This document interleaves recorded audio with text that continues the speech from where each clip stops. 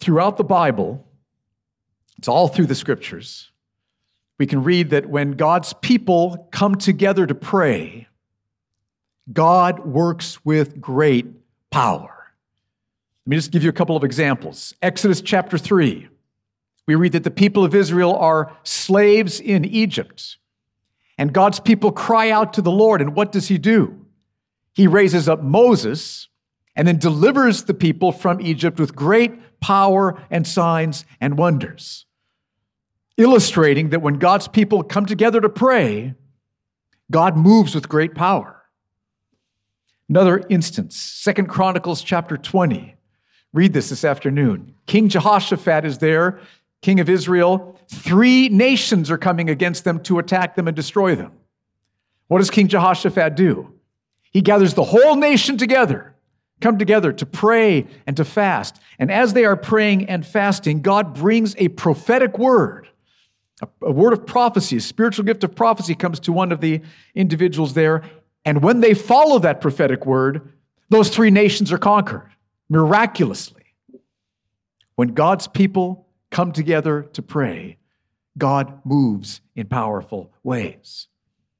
One more example from Acts chapter 12. Peter is in prison. God's people gather together and pray for Peter's release. And God sends an angel. Read about it. It's amazing. Peter's chains fall off him. The guards that he had been chained to stay asleep. The angel opens up one door after another, and Peter walks out. Again, illustrating when God's people come together to pray, God's heart is stirred. God is moved to work in powerful ways. And that's one of the reasons why we have an annual week of prayer, as Hunter mentioned earlier, starting a week from today. An annual week of prayer. And so what I want to do this Saturday and next Saturday is show you 2 scriptures which will illustrate for us the power of God, the mercy of God in responding to prayer when God's people come together and devote themselves to prayer. So we're going to start this morning today with Acts chapter 4, a time when the church gathers together to pray. But before we look at their prayer, we have to understand the situation that they are facing. So let's ask this question first. What situation did these believers face? Here's what's happening. Acts chapter 3, the previous chapter, Peter and John are going to the temple to pray about 3 o'clock in the afternoon. And as they come to the entrance, they see a man who has been lame from birth. So from birth, his legs have been useless, not able to carry any of his weight. He couldn't walk. Tragic situation. Somebody would carry him to the gate of the temple every day, and he would sit there outside the gate begging for money. So everyone who would come into or go out of the temple knew this man. Basically, all of Jerusalem, they knew about this man who'd been lame from birth. And when Peter and John see this man, he asks them for money. But Peter says, I don't have any gold or silver, but what I do have, I will give to you. In the name of Jesus Christ, rise and walk. And immediately, Jesus' power comes upon this man, restores his legs. He stands up. Can you imagine a lifetime of not walking? Like, how do these things work? Okay. And then all of a sudden he's there, and Luke says he's walking and leaping and praising God. Well, the news spread throughout Jerusalem. The lame man, something's happened. He's walking. People are running to come and see what's taking place. Massive crowd gathers around, and Peter starts to preach about Jesus. He says, we didn't do this. This wasn't me and John. Jesus Christ did this, who you crucified. Jesus is the Messiah, foretold all through the Old Testament. The Messiah sent by God to save his people from their sins. Jesus is the Messiah, and you crucified him. But God raised him from the dead. And if you will turn from your sin and put your trust in Jesus. You will be forgiven for all your sins and restored to God. Turn and trust Jesus Christ. And people were crying out to God for salvation. People were convicted of their sins. Powerful move of God taking place. At the same time, though, the Jewish leaders showed up on the scene. Not happy. They are not happy about this. And they arrest Peter and John and hold them in prison overnight, and then the next morning bring them out to question them together. And so they ask Peter, tell us about this miracle. And Peter says, you asked. Jesus Christ did this, who you crucified. You've sinned against God by destroying his Messiah. But if you will turn, God sent Jesus so that you could be forgiven. The only way you can be forgiven for your sins is to put your trust in Jesus Christ, to turn from your sin, to rely on Christ's forgiveness. He's preaching this. Now, they're not happy about that, obviously. This is not what they wanted to hear. And so they send Peter and John away, and they discuss, what are we going to do with these guys? What are we going to do? And they call them back, and they say, listen, you must stop talking about Jesus. We are warning you. You must stop talking about Jesus. But Peter asked them, tell me, who should we obey? Man or God? Should we obey man? Should we obey you? You tell us not to talk about Jesus? Or should we obey God, who has told us to tell everybody about Jesus? We must obey God rather than man. Woo! Don't you love Peter's boldness and courage? I mean, these are the men who killed Jesus just a few days earlier. We must obey God, not man. I'm sorry. Well, they, at that point, threatened them again. You must not talk about Jesus anymore, and sent them away. And they went back and they talked to their believers, fellow believers. So if you were one of these believers hearing this story, how would you have felt? What would you have thought? What would you have done? I mean, think about it. You'd be hearing the resurrected Jesus. The resurrected Jesus has worked a miracle. A lame man is healed. Peter told everyone about Jesus. He told the Jewish leaders about Jesus. Many came to faith. But the same religious leaders who had crucified Jesus and bore no consequences for that, those same ones, they're warning us to stop talking about the Jesus they had killed. So how would you have responded? What would you have felt? What would you have done? Let's take a look at what they did. What did God's people do? I love this passage. Start reading in verse 23, Acts chapter 4, verse 23. When they, Peter and John, were released, they went to their friends and reported what the chief priests and the elders had said to them. When they heard it, all the people they were sharing with, they lifted their voices together to God and said, stop right there. So what did they do? They lifted their voices to God. Brothers and sisters, we need to pray. We need to cry out to God. Oh, we've got to pray about this. They lifted up their voices to God. And what I love is Luke, who wrote the book of Acts, he focuses 7 verses in describing for us word for word what they prayed. He wants us to learn about how they prayed. So Luke gives us 1 verse to kind of introduce the passage, verse 23, and then 7 verses to describe how they pray, verses 24 to 30, and then 1 verse to show how God answers, verse 31. So one of Luke's goals in this passage is to teach us how to pray. That's why he wrote this passage. How do we pray when we are surrounded by people who desperately need Jesus, who are walking in darkness on their way to hell, and we have the gospel? How should we pray when we're facing that situation? How should we pray when there are obstacles that we face for sharing the gospel with them? How should we pray when that's going on? And how should we pray when it might be costly for us to tell people about Jesus. How should we pray? Sound familiar? How should we pray, Grace Church? So how did they pray about this? First, they proclaim God's sovereign control over everything. God's sovereign control over everything. Look at verse 24. When they heard it, they lifted their voices together to God and said, Sovereign Lord, who made the heaven and the earth and the sea and everything in them. Stop right there. So they start off with this phrase, Sovereign Lord, which is an unusual word. It's not often used in the New Testament, but it describes the fact that God is in sovereign control over everything. Everything.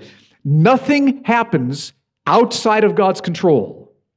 God is in complete control of everything. And then they give one reason why that's true about God. It's because He made everything. What God makes, God controls. So He made the heaven and the earth and the seas and all that is in them. So He's in control of the heaven and the earth and the seas and all that is in them. So can you feel how comforting that would have been? How powerful to start off your prayer focusing on that God is in sovereign control of everything. Yes, these religious leaders have warned us and threatened us that we must stop talking about Jesus. But the God who is in control of everything, the God who is in control of them, has told us to keep talking about Jesus. He will control whatever happens to us. That would have been sobering and deeply comforting. So first, they proclaim God's sovereign control over everything. These leaders don't have ultimate control over us. God does. God does. He controls our destinies.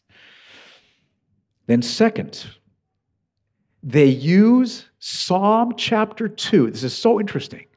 They use Psalm chapter 2 to apply God's sovereignty to their circumstances right then that day. Start with verse 25.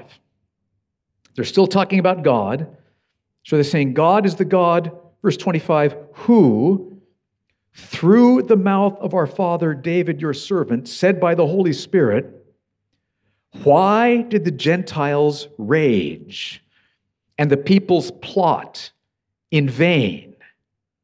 The kings of the earth set themselves, and the rulers were gathered together against the Lord and against His anointed.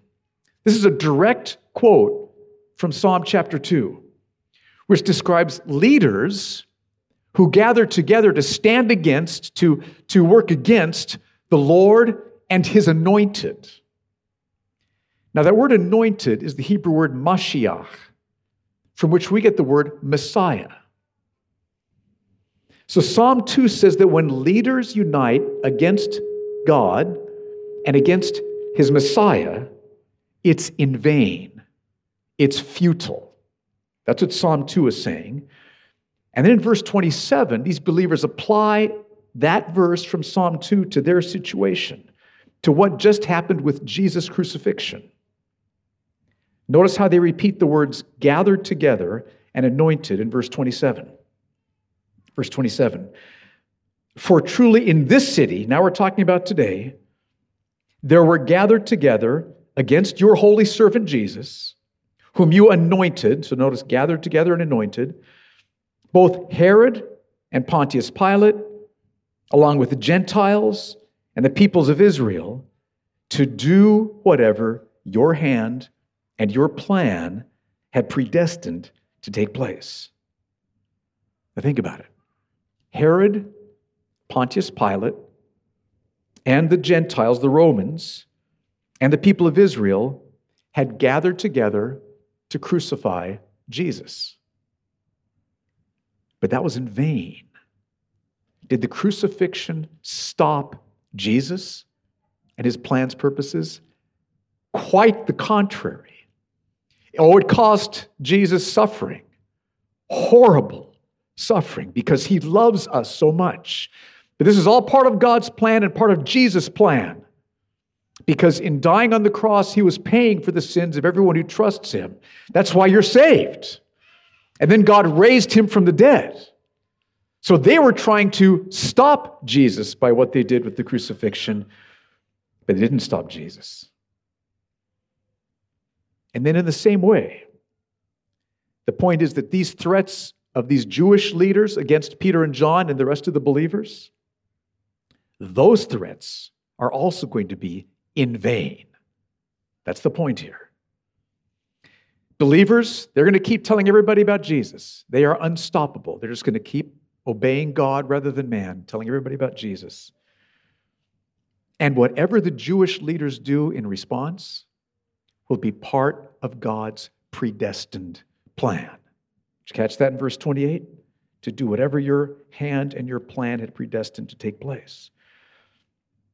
And even if God's plan is to have some of those believers be killed, God will use that to advance the gospel, to save lost people, and they will be in heaven where, to live is Christ and to die is what?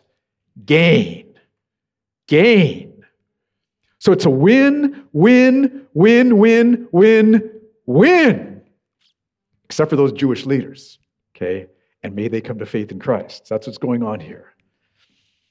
Now let me just point out, this is one reason why it is so crucial that we understand that God is in control of what people do. This is hard to wrap our minds around. It's not easy. But God is in control of what people do. And again, if this is a new thought, this idea of God predestining what the leaders did and crucifying Jesus, if God's control over what people do is a new thought for you, that you're maybe struggling with a little bit right now, I understand. I was there. I'm sympathetic with you. I would just encourage you to take some time. Just start to study through the scriptures on that topic. And I think you'll see that it's all over the scriptures.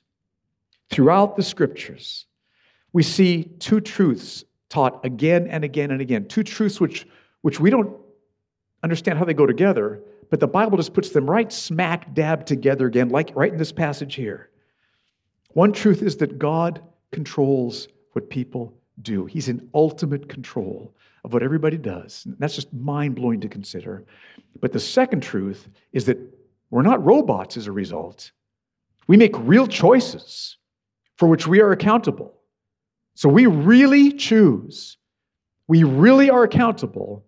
And God is in complete control over our choices. Now again, think about that. Better than think about it, study it. Look at the scriptures. Some people say, well, those just can't be possible together. But I would encourage you, it's not wise for us to limit God to what we can understand about him. God's ways are above our ways. God's thoughts are beyond our thoughts. God has made a universe in which both of those truths fit perfectly fine together. That's the universe we're living in. And think of how comforting it would have been for these believers to understand God is in complete control over these religious leaders, these Jewish leaders. He's in complete control. Our destiny is not in their hands. Our destiny is in God's hands. When you understand that God is in complete control over what people do, it will bring strength and ballast and steadiness and steadfastness into your life. That's what was happening here with these believers. So think now about how the truths of this prayer would have affected these believers. They would have been reminded God's in complete control. Yes, the Jewish leaders have threatened. Yes, they've warned. But God is ruling over this whole thing in absolute, complete control. He is not wringing his hands. He is not worried. Secondly, they would have understood that their destinies are not in their hands, they're in God's hands. Not in their religious leaders' hands, their Father's hands. That's where their destinies lie.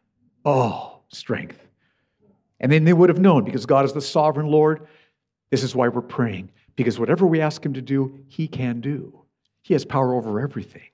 There's no limits on what he can do. And that's why they ask then. And look at what they ask. This is the last part of their prayer. They ask God to work. And look at verses 29 through 30 to see what they ask him to do. And now, Lord, look upon their threats and grant to your servants to continue to speak your word with boldness, while you stretch out your hand to heal, and signs and wonders are performed through the name of your holy servant Jesus. First of all, Father, look upon their threats. Father, we know you see them. We know you heard what they threatened, but Father, look upon their threats. These leaders have warned us. They've threatened us. They're urging us to stop talking about Jesus. We're not going to stop talking about your Son, Lord. We know that you are in complete control of what these leaders do. We are going to obey you and keep telling about Jesus. But Lord, in your mercy, take note of their threats. Take note. Take note, Father. Then they ask God to grant them boldness to speak about Jesus. Why did they need boldness? Because they would have been battling some fear at this point. Remember what these Jewish leaders had done to our Savior? Horrible. They've told us to stop talking about him. Obviously, fear would be rising up in their hearts. So they ask God, grant us boldness to speak about Jesus. They need boldness. They knew that talking about Jesus could cost them. God might keep them from all harm, like the way I mentioned earlier, he delivered Peter from jail in Acts chapter 12. God could deliver them, protect them from all harm, which he does sometimes. But he might, in his love and wisdom, allow them to be killed, like he did with Stephen, who was stoned for preaching, like he did with James, killed in prison. We read that in the next chapters. So there could be cost, which is why, Lord, give us boldness. Give us boldness. I love the fact that they ask for boldness. Nobody's bold naturally. Nobody's bold automatically. God gives boldness. Lord, give me boldness. He will answer that. He will give you boldness. Just all of us not so bold people here who need to pray, God, give us boldness, right? That's who they were. That's who we are. That's what he will do. So they pray, God, make us bold. Give us courage. Overcome our fear and our timidity. Help us see that Jesus is worth it all. Help us see that. And then they ask God to heal the sick and work miracles in Jesus' name. Did you catch that? While you stretch out your hand to heal, and signs and wonders are performed through the name of your holy servant Jesus. Now, why do they pray for that? Well, just like what happened with the lame man. Everybody knew he was lame from birth. All of a sudden, he's walking and leaping and praising God. All of Jerusalem's going, what's going on? Glorifies Jesus Christ. That's why we should pray for this. So, yes, we should pray for this. God does supernaturally heal the sick. God has also given us doctors and nurses and medicine, which he wants us to use, and we're grateful for it. But God does still supernaturally heal the sick. And so we should pray and ask God to do this. Now, that does not mean that it's always God's will to supernaturally heal the sick. Sometimes it is, like we just saw with this lame man who'd been lame from birth. But sometimes it's not. In his wisdom and his love and his compassion, sometimes it's not his will to heal in this life. We see that in Paul's thorn in the flesh in 2 Corinthians chapter 12. So our job is to pray. That's what he calls us to do. Pray for the sick and then trust that he will do what's best. But we do need to pray for the sick. We need to pray for the sick. It's not just the apostles who work miracles and signs and wonders. They do. They did. Amazing. The book of Acts. You can read about it. But Stephen worked signs and wonders and miracles as well. Stephen wasn't an apostle. Philip worked signs and wonders as well. Acts chapter 8. He was not an apostle. And James 5 tells us all to be praying for the sick. All of us.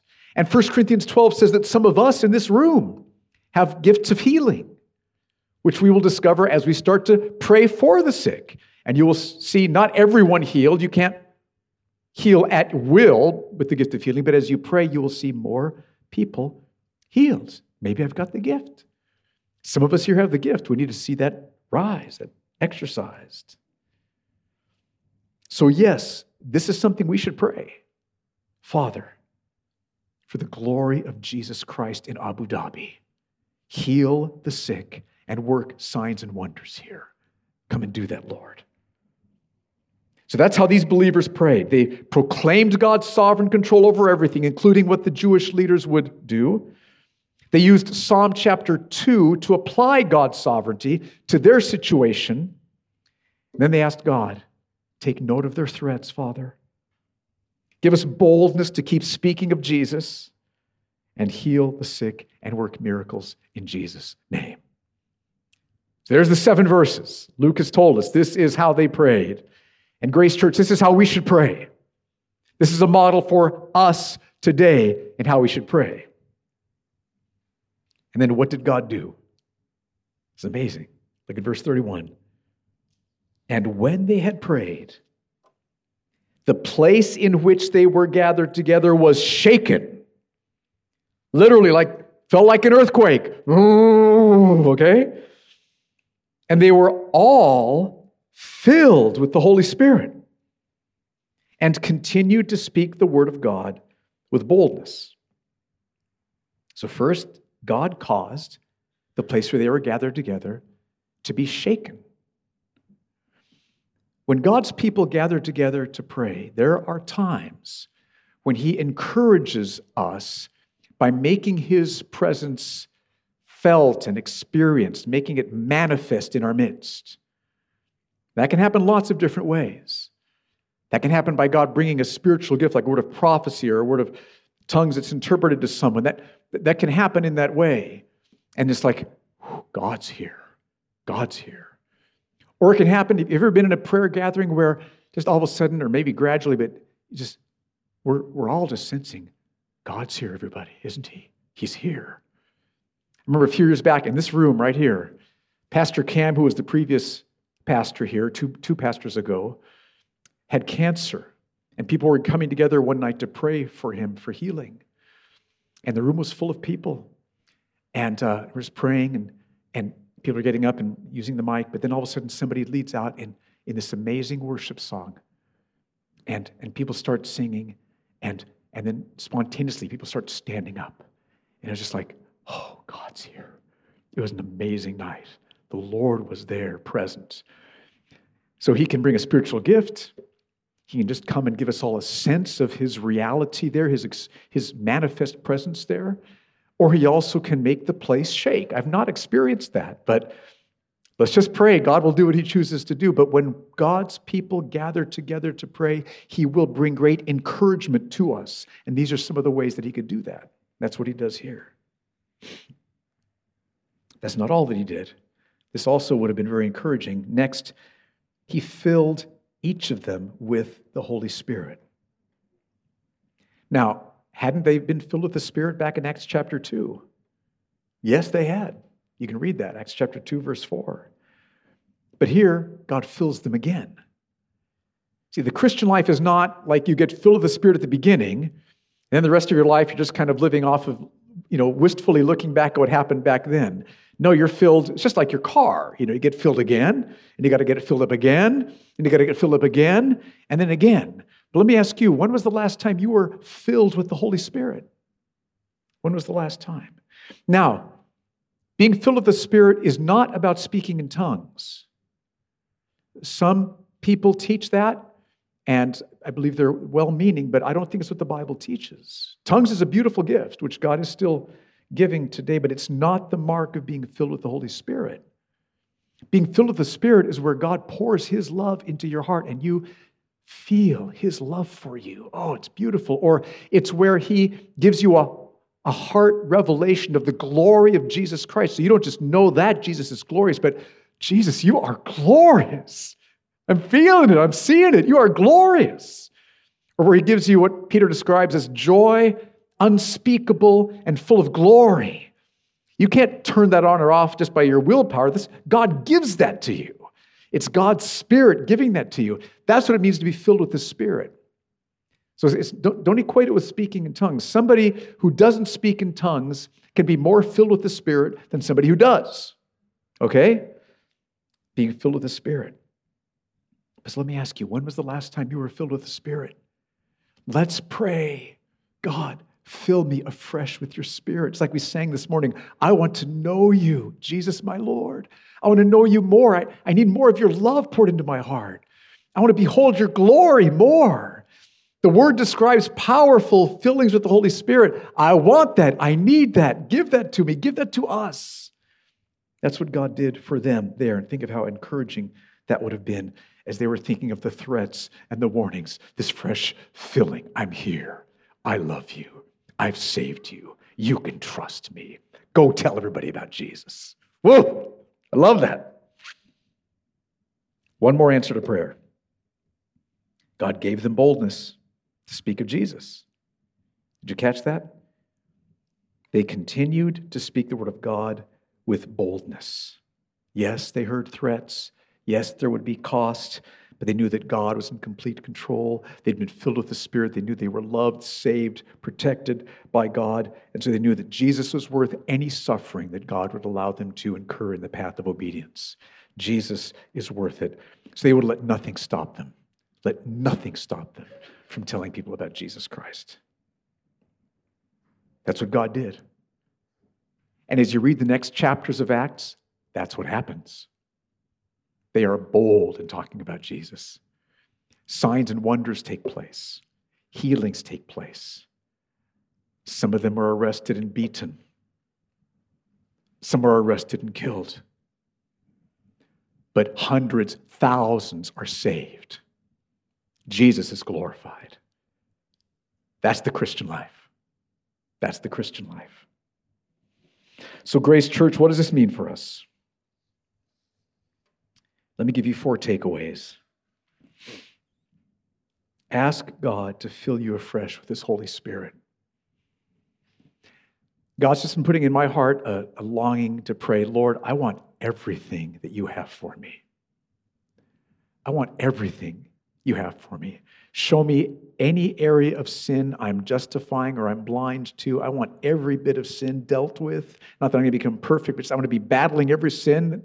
I don't want to play games here. Life's short, eternity is long, your joy, your glory is everything. I want all that you have for me. Pray that. Lord, I want everything that you have for me in knowing you. Fill me afresh with your Holy Spirit. Ask Him for that. And then second, I want to challenge you to pray for miracles. Pray for healings. So on your own, Lord, would you pour out healing power? Would you pour out power to work miracles? And then when you're with a sick person in your home group, lay hands on them and pray for them. Maybe when you're in line with somebody at Lulu's, if they're sick, you could ask if you could pray for them. Pray for miracles. Secondly, and then third, be bold and witness. Be bold. Now, we want to honor the government here who has told us not to proselytize, and we can obey that without disobeying God. Proselytizing is when you, don't do this, when you take a soapbox to Yaz Mall and stand up in that center section and start preaching about Jesus. That's proselytizing, okay? You don't need to do that, okay? And you'll be gone, okay? You don't need to do that. What I have found so helpful is just to meet people on an individual basis, ask their story, ask about their spiritual background, ask more questions, learn, and then share your story. Share your spiritual background. Share what Jesus Christ did in you, and be sure to talk about the love of God displayed on the cross of Jesus, and your guilt, your sins being paid for, and you being forgiven completely and reconciled to God so that you know for sure you're going to heaven. It's that message of the cross that God will use to save people. Once that seed's been planted, salvation can come. So that's why it's so important to put your focus there on the cross. So be wise here in Abu Dhabi, but tell people about Jesus. Don't do this on company time. Do this on your own time, okay? Be wise, but obey God and tell everybody about Jesus. And then last, join in our prayer week. Coming up starting a week from today. So carve out any extra time you can find during that week devoted to prayer. Devote as much time that week to prayer by yourself, with your family, with other brothers and sisters. Every home group is going to be focused on prayer, and as always, is open to anybody who wants to come. We'll be sending out that information in an email. All of our men's discipleship groups, women's discipleship groups, open to prayer. So men go to those men's groups, women go to those women's groups. Lots of groups of prayer throughout the week. We'll have a day of prayer and fasting. Let's give ourselves to prayer. Because when God's people come together to pray, God moves and works in powerful ways. Let's stand and pray.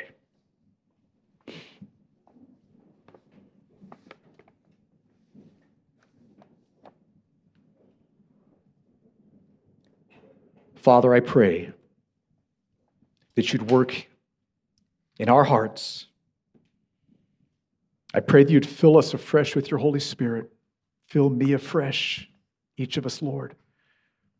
I ask God you'd give us boldness. Give us boldness, Lord God. Free us from fear and timidity. Help us to see that Jesus Christ is worth it all. And then, Lord, stretch out your hand to heal. Let signs and wonders be done for the glory of Jesus Christ, for the advancement of the gospel here in the city, we pray. In Jesus' name, amen.